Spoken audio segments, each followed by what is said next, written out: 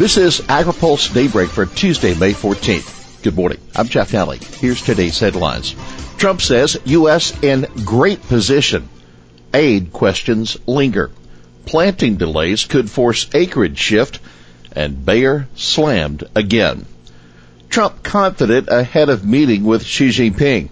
President Trump isn't sweating the latest tariff escalation with China. In fact, he says he's confident the U.S. is in a strong position ahead of a planned meeting this month with Chinese President Xi Jinping at the G20 summit in Japan.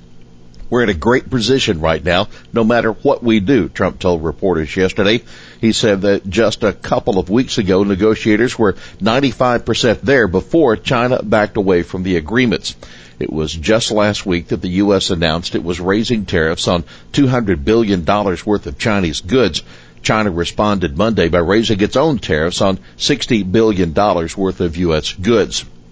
Plenty of U.S. food and ag products, mostly processed goods, will be affected by the latest increases that range between 5 and 25%. The list includes a wide variety of products such as frozen spinach, corn oil, margarine, ice cream, peanut butter, and orange juice. Chairman, trade payments only realistic aid option. Sources tell AgriPulse that USDA is already at work on the new trade assistance package, but there is still confusion on how that aid will be provided due to Trump's tweets about buying up U.S. commodities and donating them overseas. Somebody's going to tell him he can't do that because he'd be violating WTO rules. That's Senate Finance Chairman Chuck Grassley of Iowa speaking with AgriPulse. There's a humanitarian crisis around the world, but not $15 billion worth. He's right. The UN currently reports that $940 million in total food assistance is needed worldwide. Grassley said that the only realistic way to help U.S. farmers cope with the retaliatory tariffs is to do another round of direct payments under the Market Facilitation Program. Keep in mind, the latest Chinese tariff rate hike does not directly impact most of the widely grown bulk U.S. commodities, but the tariffs already in place continue to depress trade and profits. Joe Nelson, strategic advisor and past president of California Citrus Mutual, tells AgriPulse that orange farmers lost 75% of their normal sales to China this year because of import taxes as high as 51%. USDA report fuels fears of acreage shift. On top of the trade uncertainty, the delay in corn planting this spring is raising concerns that farmers will be planting more acreage to soybeans, further depressing oilseed prices. According to USDA's latest crop progress report, only 30% of the expected corn acreage had been planted as of Sunday, less than half the 5-year average of 66%. This is the fourth slowest planting of corn since 1980, according to Allendale Incorporated's analyst Rich Nelson. This is a serious concern here for us. This year is shaping up much like 2013, when 28% of the corn crop had been planted at this point. About 2% of the expected corn acreage was shifted to other crops. That would be the equivalent of nearly 1.9 million acres this year, according to Nelson. Only 11% of the expected corn acreage has been planted in Illinois this spring, down from an average of 82%, and only 6% in Indiana, down from an average of 57%. Soybean planting is well behind as well. Just 9% has been planted compared to the average at this point of 29%. Bayer hammered again with Roundup verdict. Investors will be watching Bayer stock closely today following a California jury award of more than $2 billion to a couple who alleged their non-Hodgkin's lymphoma was caused by exposure to Roundup. The company's share price has already dipped from about $30 when it closed on its $63 billion acquisition of Monsanto in June 2018 to $15.91 yesterday.